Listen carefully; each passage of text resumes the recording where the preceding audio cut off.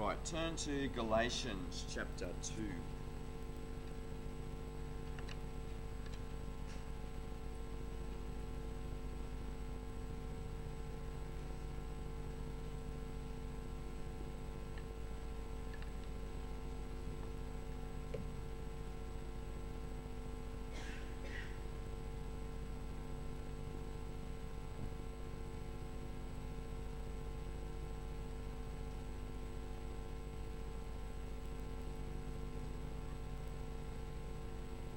Maybe as no, that's going to take too long. Sorry, no slides this morning. All right, Galatians chapter 2, and we'll start reading from verse 1. Then 14 years after, I went up again to Jerusalem with Barnabas, and took Titus with me also.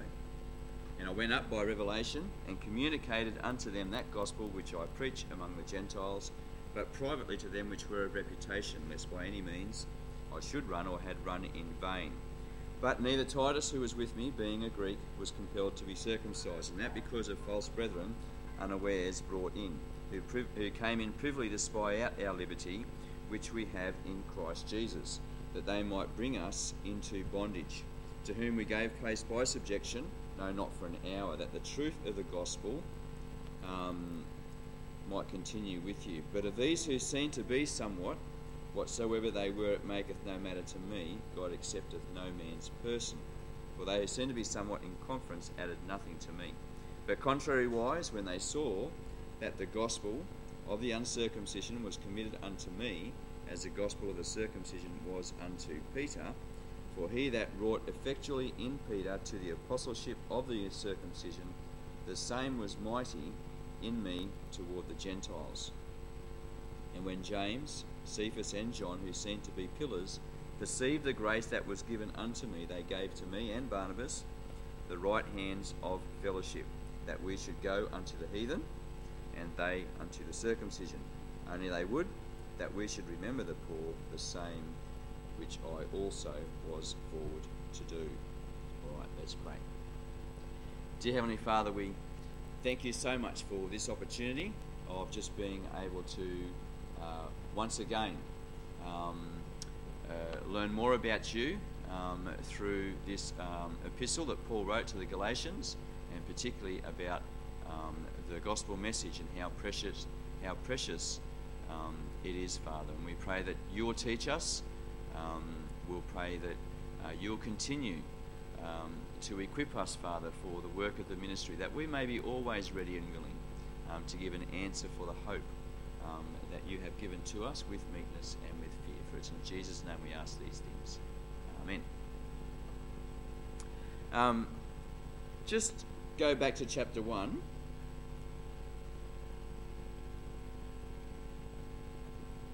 And verses 6 and 7. I marvel that ye are so soon removed from him that called you into the grace of Christ unto another gospel, which is not another, but there be some that trouble you and would pervert the gospel of Christ. The purpose of this epistle is to set the record straight as far as the gospel message is concerned. You know, Paul has preached to the Galatians the gospel message, and many have been saved as a result. And now there are some who would creep into their churches and try and pervert that gospel message. And so Paul is, and that's bad enough, but some of the believers are accepting that perversion. And so Paul is compelled to write this epistle to them to set the record straight as to the gospel message and what it is. But think about what the Galatians have heard, okay, and who they heard it from. Okay, so they've heard the gospel message through the Apostle Paul. They've had some pretty good foundational teaching. They've heard it right from the horse's mouth. Paul has already reminded them how the gospel message is not something that he received via other men. Okay, the gospel message was cleared up for him, was proclaimed to him clearly by the Lord Jesus himself. Okay, so he has the qualification of an apostle because he has sat under the teaching of Jesus himself, even though he is an apostle, out of timing with the other apostles. But nevertheless, he has been taught by the Lord himself. And so these Galatians have heard this gospel message from Paul. And yet, they still falter. And yet, some of them have still been tempted to pervert the gospel message or believe a different gospel message. So much so that Paul has to write this epistle to the Galatians. And so I say that because we need to be careful too. And clearly we need to be careful as well because God has put the book of Galatians as part of the canon. And so this serves as a warning to us too. And so we need to take note of what Paul says in this epistle, and not only being able to explain what the gospel message is, but living the gospel message too. And we'll see more about that in the next half of the chapter, which we won't get to for a while. But it'll just these first 10 verses will take a couple of sessions. But the next half of the chapter, Paul deals with Peter and how he lives the gospel message. But we'll see that then. Okay, but so we've already seen in chapter 1, as Paul explores the answer to these questions in chapter 1, he marvels that they are so soon removed from him that called them into the grace of Christ unto another gospel, which is not another, but there be some that trouble you and would pervert the gospel of Christ. As Paul explores why they are wavering, his first point for the rest of the chapter 1 was that the gospel message that he preached to them was not of human origin. He received it directly from the Lord himself, the gospel message. And then now, in the first 10 verses of chapter 2, we're going to look at how this gospel message that he preached to them has been confirmed by other believers. And then in the second half of chapter 2, we'll see how the gospel, or the messengers of the gospel, are not above the message. Okay, and that's in the second half of chapter 2. But let's look now at how the gospel message, as Paul preached it to the Galatians, is confirmed among the believers. So God has not made the gospel dependent on mankind for its authority. A teacher doesn't have to be intelligent or well-spoken to communicate the basics of Christ's good news. The gospel message is simple. Even though there's a lot that God has done in the background, not the least of which is sending his son to die on the cross in our place. And there's a lot of theology tied up in the gospel message, but the gospel message is simple. It's simple enough that often our 3-year-old children can understand it enough to get saved. And so the message is simple. The message is not complicated, even though there's a lot that we can learn about the gospel message even after we get saved. About the theology that's involved in it, and all the intricacies involved in the gospel message. But the message itself, the means to salvation is simple. It's simply that we need to acknowledge to God that we are sinners, and to accept Jesus Christ as our substitute, and to ask God to save us. And it's as simple as that. So God doesn't require super intelligent people to preach the gospel message. Anybody can proclaim the gospel message. God uses imperfect men and women to communicate his glory. Just turn over now to 1 Corinthians and chapter 1.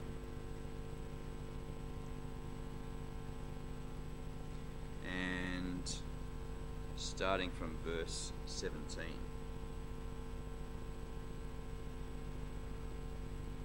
Which cup did you use, Pastor? So I'm safe.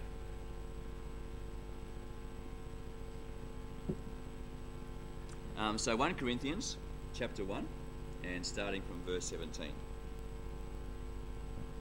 So again, Paul is talking to the Corinthians. For Christ sent me not to baptize, but to preach the gospel, not with wisdom of words, lest the cross of Christ should be made of none effect. Part of the point of what Paul is trying to make here is that we don't need to get fancy with the gospel message.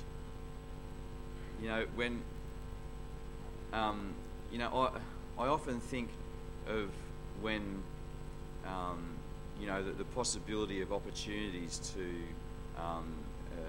to witness to my colleagues comes up. I don't have to come up with fancy arguments about, particularly seeing as though, my colleagues are science trained as well. I don't have to come up with fancy arguments about the gospel message. At the end of the day, and if we get the chance to witness to some people from different cults, we don't have to come up with fancy arguments. If the Lord gives us an answer for something that they say, well and good. But all they need to hear is the gospel message. And then God will do the work in their hearts and lives. Because at the end of the day, He's the one that's got to open their eyes, so that they can see their need to get saved. Our job, our calling, is to proclaim the message. God will do the rest. That's His responsibility. Our responsibility is simply to proclaim, to be a faithful witness and testimony for Him. Verse 18. For the preaching of the cross is to them that perish foolishness, but unto us which are saved it is the power of God. For it is written, I will destroy the wisdom of the wise, and will bring to nothing the understanding of the prudent. The gospel message seems foolish, to the unsaved. It doesn't seem wise. We have the Sunday school song, the upside downside up song, or whichever way it goes. But that's that. Everything's back to front, isn't it?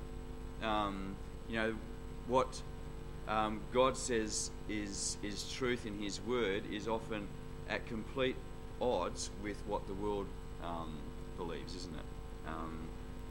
And so the gospel message seems foolish to the unsaved. Verse 20, where is the wise? Where is the scribe? Where is the disputer of this world? Hath not God made foolish the wisdom of this world? For after that in the wisdom of God, the world by wisdom knew not God. It pleased God by the foolishness of preaching to save them that believe. For the Jews require a sign, and the Greeks seek after wisdom. And we have the importance of preaching. You know, just simple, old-fashioned, good preaching. You know, which we get to enjoy here, and that's part of God's program. You know, we don't need to get fancy with with the preaching, with all sorts of gimmicks and things. Just good old-fashioned preaching, you know, of just faithfully proclaiming, God's word is all that's needed. And then God, the Holy Spirit will work in our hearts and lives to conform us to that image. Verse 22, for the Jews require a sign and the Greeks seek after wisdom. But we preach Christ crucified, unto the Jews a stumbling block, and unto the Greeks foolishness. But unto them which are called, both Jews and Greeks, Christ the power of God and the wisdom of God. Because the foolishness of God is wiser than men, and the weakness of God is stronger than men. For ye see your calling, brethren, how that not many wise men after the flesh, not many mighty, not many noble are called. But God hath chosen the foolish things of the world to confound the wise. And God hath chosen the weak things of the world to confound the things which are mighty. And base things of the world, and things which are despised, hath God chosen, yea, and things which are not, to bring to naught things that are, that no flesh should glory in his presence. But of him are ye in Christ Jesus, who of God is made unto us wisdom, and righteousness, and sanctification, and redemption, that according as it is written, he that glorieth, let him glory in the Lord. And that's the result, isn't it? You know, as people get saved, as people, through the preaching of, just the plain gospel truth, the preaching of the word, as we are strengthened in our faith in him, it's God who gets the glory. That's the point. Okay, next chapter. And I, brethren, when I came to you, came not with excellency of speech or of wisdom, declaring unto you the testimony of God. For I determined not to know anything among you, save Jesus Christ and him crucified. And I was with you in weakness, and in fear, and in much trembling. And my speech and my preaching was not with enticing words of man's wisdom, but in demonstration of the Spirit and of power. You know, Paul's preaching, he's saying here to the Corinthians, to them, it wasn't fancy. It was just the plain truth. Verse 5, that your faith should not stand in wisdom of men, but in the power of God. Howbeit, we speak wisdom among them that are perfect, yet not the wisdom of this world, nor of the princes of this world, that come to naught. But we speak the wisdom of God in a mystery, even the hidden wisdom which God ordained before the world unto our glory, which none of the princes of this world knew, for had they known it, they would not have crucified the Lord of glory.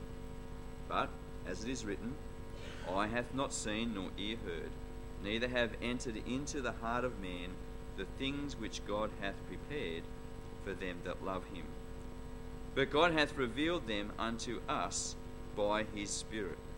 For the Spirit searcheth all things, yea, the deep things of God. For what man knoweth the things of man, save the Spirit of man which is in him? Even so, the things of God knoweth no man, but the Spirit of God. Now we have received not the spirit of the world, but the Spirit which is of God, that we might know the things that are freely given to us of God. Which things also we speak, not in the words of man's wisdom teacheth, but which the Holy Ghost teacheth, comparing spiritual things with spiritual. But the natural man receiveth not the things of the Spirit of God, for they are foolishness unto him. Neither can he know them, because they are spiritually discerned.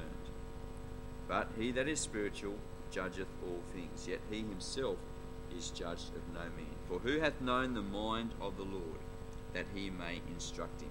But we have the mind of Christ. So anybody can proclaim the gospel message. But God does expect us to teach the messages, to test the messages preached to us by others. Every person claiming to be a minister of truth must have his message compared to God's word. Nobody gets a pass on this. A person isn't a true minister just because your pastor likes him, or because he was featured on our favourite talk show, or they have a slick presentation style. We must test any teaching of the gospel.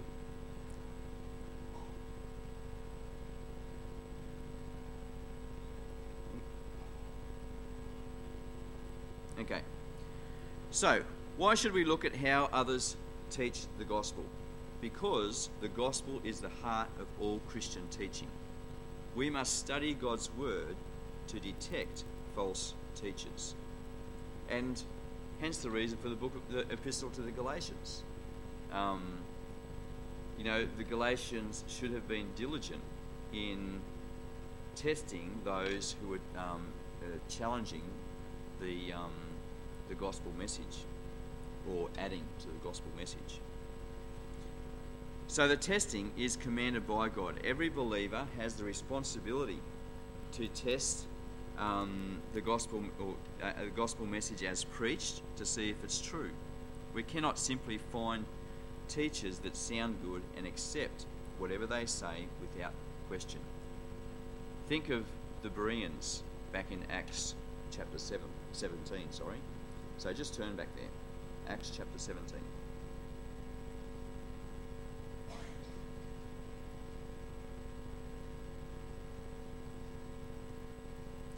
Acts 17, and starting from verse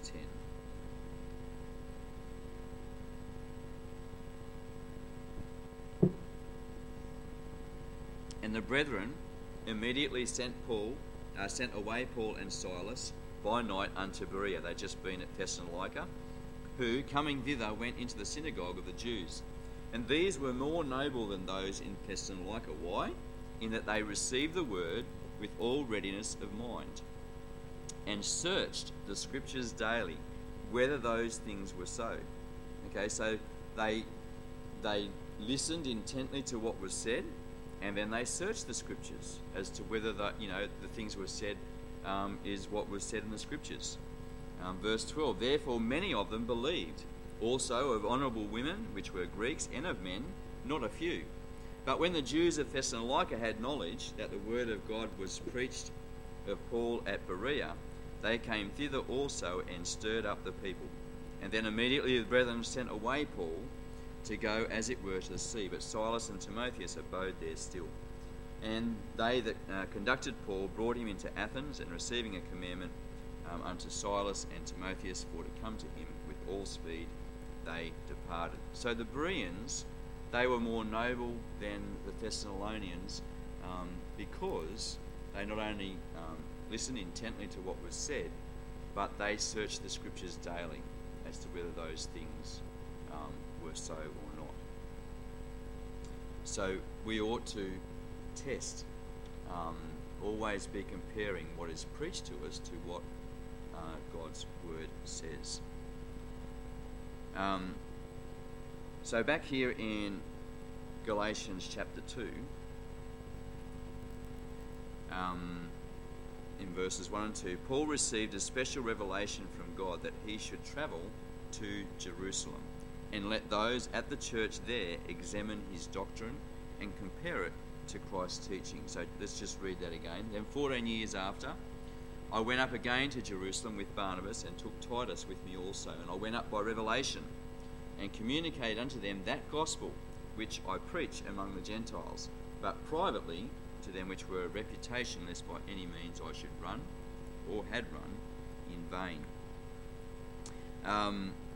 So this may have been also the trip that Paul took to deliver donations to Jerusalem during the famine as well, which is referred to back in Acts 11 and 12. So God apparently considered the trip important. In only a few other occasions did God tell Paul to go to some place in particular.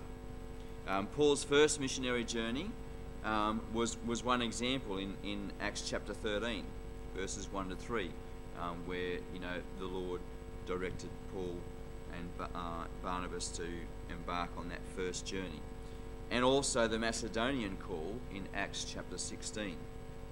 The believers in Jerusalem needed the chance to compare Paul's teaching with the truth they had received from Christ and the Old Testament scriptures. An opportunity to compare notes, if you will, to make sure that everybody's on the same page. Because, remember, Paul didn't, he wasn't with the other apostles as they spent time with the Lord. And even though God had them all organised, they needed an opportunity to gather together and compare notes, so to speak, as well, just to make sure that everybody is on the same page in regards to the gospel message. So God doesn't give us the same kind of special revelations today, but he did include a command for us in 1 John chapter 4 and verse 1. So let's just turn over there.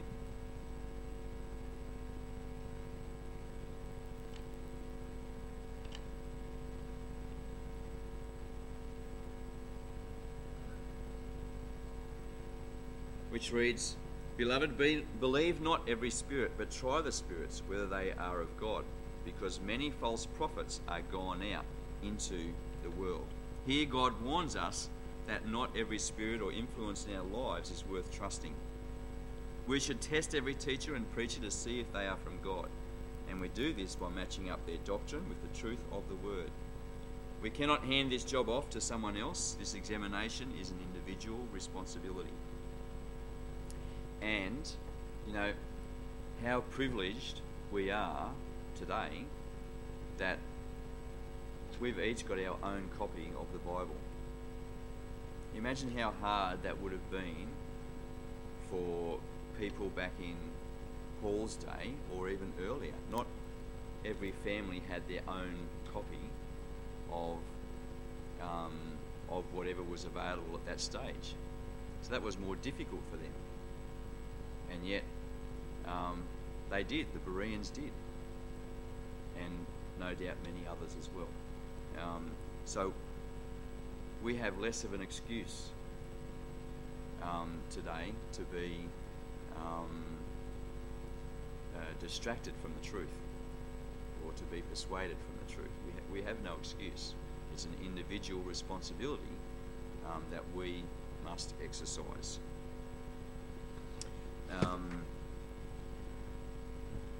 Also, this testing promotes unity among true teachers of the gospel.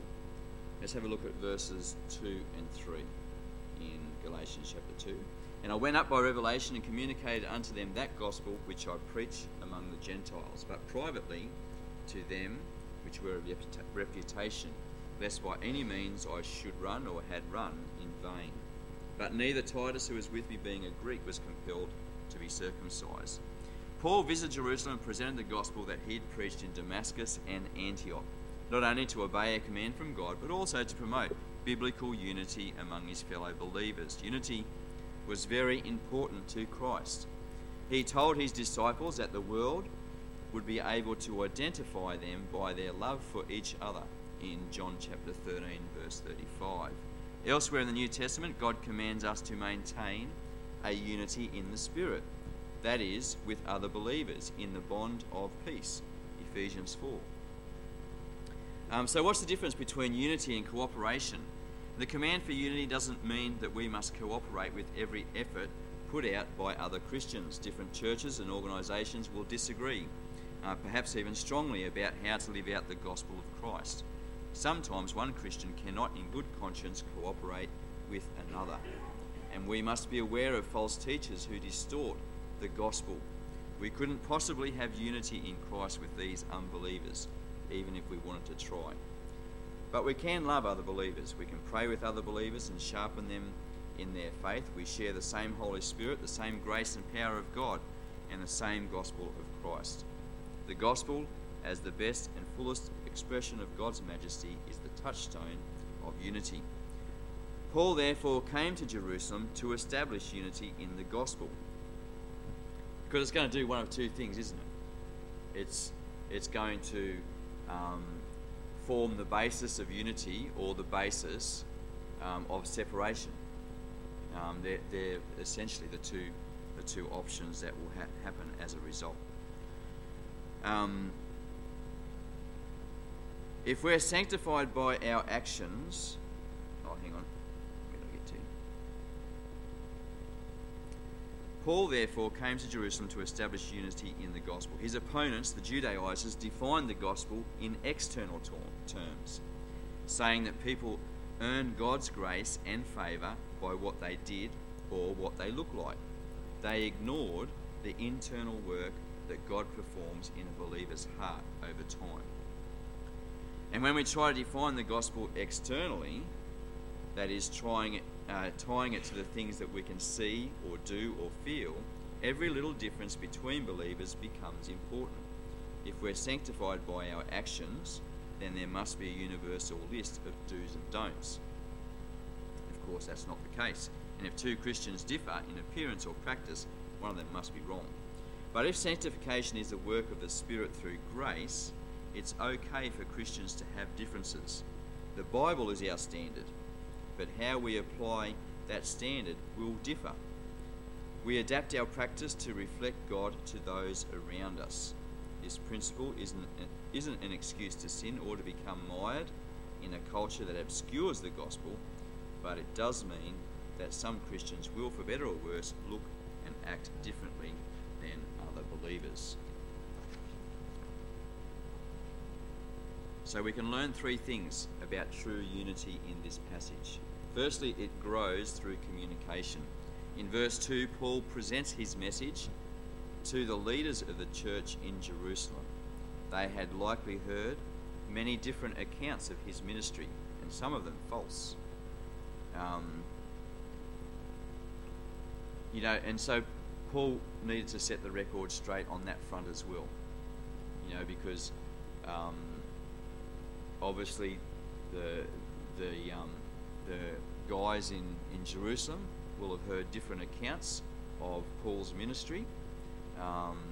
Some of them not true, some of them an exaggeration of the truth. And so Paul needed an opportunity to set the record straight.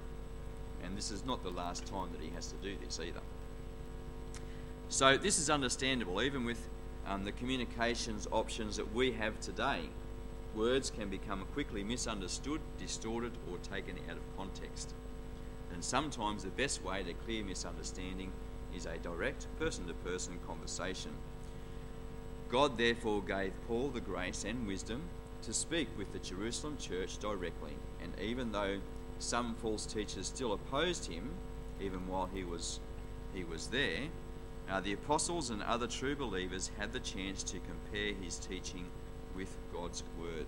They recognised the truth of Paul's message and therefore established unity with their fellow believers among the Gentiles. And that was signified by them extending the right hand of fellowship, which we'll see later in the passage. Unity also prevents unnecessary division.